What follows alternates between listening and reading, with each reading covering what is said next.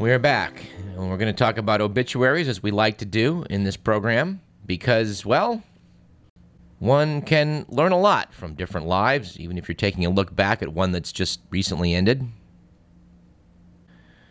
Billionaire Steve Fossett is now an official obituary in the wake of the finding of the wreckage of his airplane in the Sierra Mountains. There'd been some speculation of late that, perhaps he faked his death, given the extensiveness of the survey, using satellite technology, etc., photos from space, in the search for the plane. But clearly such is not the case. The plane was described as having a hard impact into the mountainside. Mountain flying is especially tricky, what with downdrafts coming over the crest of the hillside. And it could well be that even though Fossett was an experienced pilot, he fell victim to one of those. One of the most unusual obituaries we've encountered in quite a while deserves a bit of comment. This was the passing of Soviet satirist Boris Yefimov. Yefimov was a cartoonist. He was no ordinary cartoonist. He was a favorite of Joseph Stalin. Yefimov died a couple of weeks ago, 2 days after his 109th birthday. Following the Bolshevik Revolution in 1917, Yefimov joined Izvestia as a cartoonist and became a devoted follower of Leon Trotsky. In fact, in 1924, he reportedly asked the radical leader to write a foreword to his first book of cartoons. Trotsky paged through the portfolio, liked what he saw, and agreed, said Yefimov. When Trotsky fell from power, Yefimov feared that his association with Stalin's chief rival might cost him his life. And indeed, in 1940, Stalin ordered the execution of Yefimov's brother Mikhail, who had founded the illustrated journal Ogonyek, and reportedly, quote, ignored a warning from Stalin in 1923 not to publish a photo spread on Trotsky, unquote. Yefimov himself evidently was spared because Stalin needed a good, experienced cartoonist.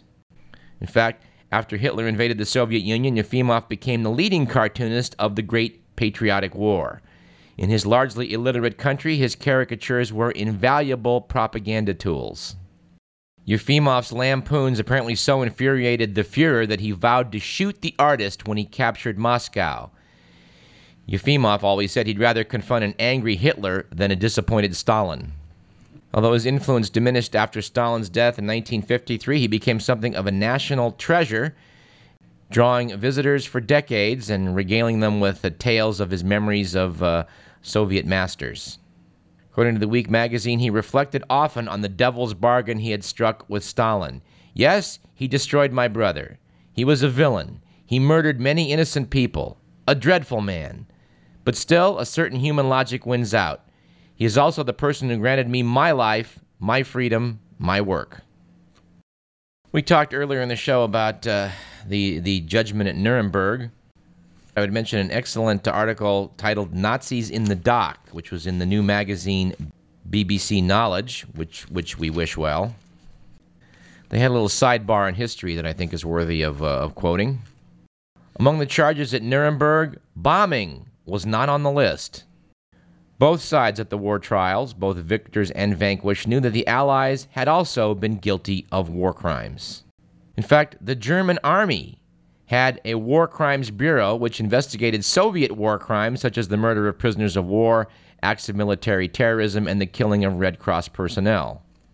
The Germans were viewing identifying and punishing the guilty if they won the war. The article notes that the issue on which the Allies were most vulnerable was the bombing of German and other European cities, which resulted in the deaths of at least 500,000 civilians. As the Allies began to prepare the trials in the summer of 1945, they realized that if they accused the Hitler regime of bombing as a war crime, they left themselves open to accusations that they had bombed cities and killed civilians just as unscrupulously. Thus, it was in June 1945 that the accusation of bombing was quietly dropped from the charges being prepared against the major war criminals. General Curtis LeMay, who led much of the Allied bombing efforts in World War II, made no bones about it and said that had we lost the war, he definitely would have been tried as a war criminal. I was surprised to learn that it was only in 1977, under the terms of the so-called Geneva Protocols, that the deliberate bombing of civilians was finally defined as violating the laws of war. which was evidently at least 4 years too late to keep Henry Kissinger from getting his Nobel Peace Prize. And speaking of the Nobel Prize, the Economist magazine October 11th issue had some interesting things to say about the current crop of prizes. Noted the magazine, sometimes the absence of something can be as telling as its presence. So it is with this year's Nobel Prize for Medicine.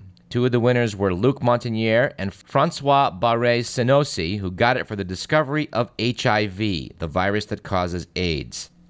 But the third winner of the prize, and convention dictates that the prize is split a maximum of 3 ways, was Harald zur Hausen, awarded it for a completely different study, the one which showed that human papillomaviruses cause cervical cancer. Magazine notes that dividing the prize between 2 studies is not unusual. In this case, though, it was rather pointed. What the committee did not do was name a third HIV researcher to share the glory of the prize. That would be specifically American Robert Gallo. By omitting Gallo, it's thought by many that this sort of undoes the injustice of the cobbled-together diplomatic agreement between America and France made back in 1987, which let Dr. Gallo, an American, share the credit for the discovery with Luc Montagnier, a Frenchman. A lot of workers in the field think the true credit belongs overwhelmingly to Dr. Montagnier and his team, which included Dr. Barré-Senoussi. We have talked about this on the program in the past and how we predicted, I do want to say, that Dr. Gallo would never get the Nobel Prize for the discovery of HIV. Although it was, in fact, Gallo's research at the American National Cancer Institute which provided the proof that the HIV virus did cause AIDS, the fact of the matter is, he did not isolate the virus on his own. The virus he used was definitely that of Montagnier from the Pasteur Institute. The magazine rather kindly and diplomatically states that Gallo, by means that remain obscure, but probably as the result of accidental contamination of another sample from Dr. Montagnier's laboratory, well, that was the virus he so supposedly independently isolated. We've talked about politics intruding on science in this program many times in the past, and will do again, but this does appear to be an example where the Reagan administration, being roundly criticized justifiably for its minimalistic efforts to find out what was the root of AIDS, well, it needed a PR coup, and Robert Gallo made it look as though we were on equal footing with other researchers around the world in how aggressively we were looking into AIDS. We'd highly recommend Randy Shiltz's classic And the Band Played On to further your knowledge of this area. It clearly makes the case that the Reagan administration and the NIH during the Reagan years was sitting on its hands. Given the fact, and I hate to say this, but the contention was made by Randy Shiltz and others, and certainly substantiated by his work, that certain people in the administration thought that a disease that killed homosexuals and IV drug abusers was probably sent by God. Anyway, we agreed with this consensus that Robert Gallo was not deserving of sharing the Nobel Prize, and we're glad to see that the Nobel Prize Committee agreed. All right, let's take a minute to talk about the Ig Nobel Prizes. These awards are very amusing, and we're pleased to have spoken with Dr. Ivan Schwab of UC Davis, who did what we think is actually quite an interesting study of why woodpeckers are able to slam their beaks into wood and not develop a headache or sustain physical damage. It seems to win an Ig Nobel Prize, you have to have something that's rather whimsical or just sounds funny. But a lot of it's pretty good research. We spoke a few weeks back to Dr. Simon Singh about the placebo effect, and they awarded an Ig Nobel in medicine to Dan Ariely for demonstrating that expensive fake medicine can be more effective than cheap fake medicine. And I think that was mentioned in the book. That is one of the ways in which placebos work. I mean, if it's more expensive, you imagine that it must be better, so it works better. Similarly, the Ig Nobel in nutrition was awarded to Massimiliano Zampini and Charles Spence for demonstrating that food tastes better when it sounds better. Similar psychology, we think. Actually, we talked about both of those, and what was eventually to win the Ig Nobel in economics, a study by Jeffrey Miller, Joshua Tyler, and Brent Jordan for discovering that exotic dancers earn more when they're at peak fertility. Actually, here's a fourth one I think we also mentioned from the list. There must be like minds here at the Ig Nobel Awards. The prize in physics was awarded to Dorian Raymer and Douglas Smith for proving that heaps of string or hair will inevitably tangle. I don't know, it's whimsical, but it sounds like good science to me. Now, something that really is deserving of an Ig Nobel, from being ignominious, might be the Ig Nobel in Peace, awarded to the Swiss Federal Ethics Committee on Non-Human Biotechnology and the citizens of Switzerland for adopting the legal principle that plants have dignity. I did get a kick out of the fact that the Ig Nobel in Chemistry was awarded to Cherie Ompierre, Joseph Hill, and Deborah Anderson for discovering that Coca-Cola is indeed an effective spermicide. We would add the caveat, please do not try this at home. And would add with some glee that when they asked a spokesman for Coca-Cola to comment on this particular matter, they declined. Of course, this was somewhat balanced up by the fact that the Ig Nobel was simultaneously awarded to C.Y. Hong, C.C. Shi, P. Wu, and B.N. Chang for their research on Coca-Cola, showing that it was in fact not a good spermicide. So clearly, ladies and gentlemen, the scientific jury is still out on this one. The final award we should comment on, that in biology, was awarded to Marie-Christine Cadieres, Christabel Joubert, and Michel Franck for their discovery that fleas that live on dogs can jump higher than fleas that live on cats. So if you are engaged in wagering on this matter, you now have a bit of a leg up. Go with the canine fleas, not the feline. All right, let's close with a news item which is central to UC Davis. Rather startling expose by Lance Williams in the San Francisco Chronicle about the Cal Aggie Marching Band. Apparently, the man appointed to be the director of the marching band is currently on administrative leave. The director is on stress leave, apparently because he's been unable to make the band behave. According to the article, when Tom Slabot tried to get the band to behave, he faced a barrage of obscene insults and gestures and even a lewd Christmas card from the trombone section. Frustrated because he did not have the power to expel these out-of-control musicians, he's now taken the unusual step of filing a sexual harassment complaint with the university, citing the Cal Aggie Band as a hostile work environment. And there certainly have been incidents along the way. On a road trip last year to the football game at Portland State, a trumpet player yelled, "Naked van," and everybody in the vehicle, men and women alike reportedly, stripped to their underwear. Slaba ordered band members to put their clothes back on, but they ignored him, he said in a memo. Meanwhile, evidently a sousaphone player and clarinetist wrote, "I love boobs" in masking tape on the van's window. This reportedly caused a motorist who saw the van on I-5 in Oregon to complain to the university. Said the Chronicle, the Naked Van episode was one in a series of, quote, ridiculous, disturbing, and offensive, unquote, incidences, some of them alcohol-fueled, that Slabot says he witnessed in his year with the Cal Aggies.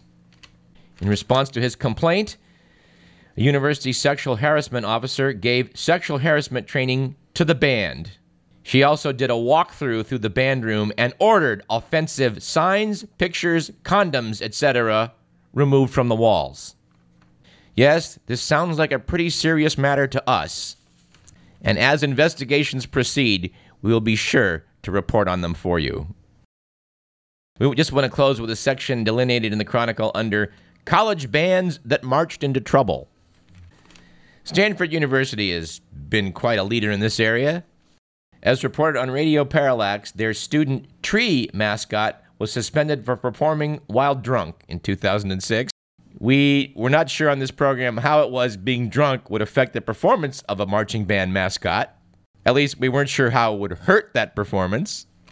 We do have some follow-up. The replacement tree mascot was ejected from a women's basketball tournament for dancing in undesignated areas. The tree was also banned from the University of Notre Dame for a routine in which the conductor, dressed as a nun, used a crucifix as a baton.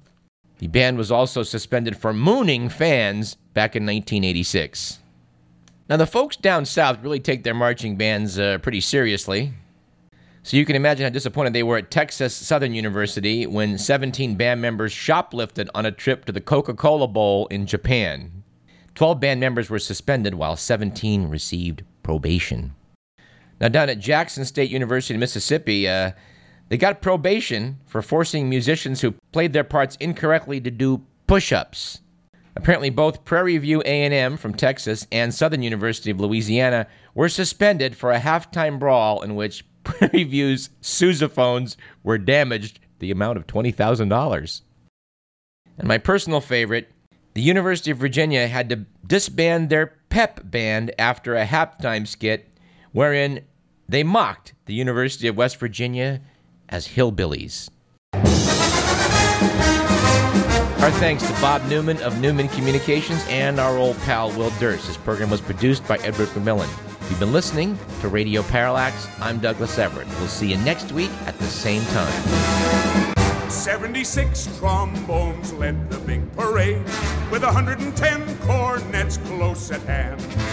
They were followed by rows and rows of the finest virtuosos, the cream of every famous band. 76 trombones caught the morning sun, with 110 cornets right behind. There were more than 1,000 reeds springing up like weeds. There were horns of every shape and kind. There were copper-bottom timpani and horse platoons, thundering, thundering all along the way. Double bell euphoniums and big bassoons, each bassoon having his big fat say. There were 50 mounted cannon in the battery, thundering, thundering louder than before. Clarinets of every size and trumpeters who'd improvise a full octave higher than the score.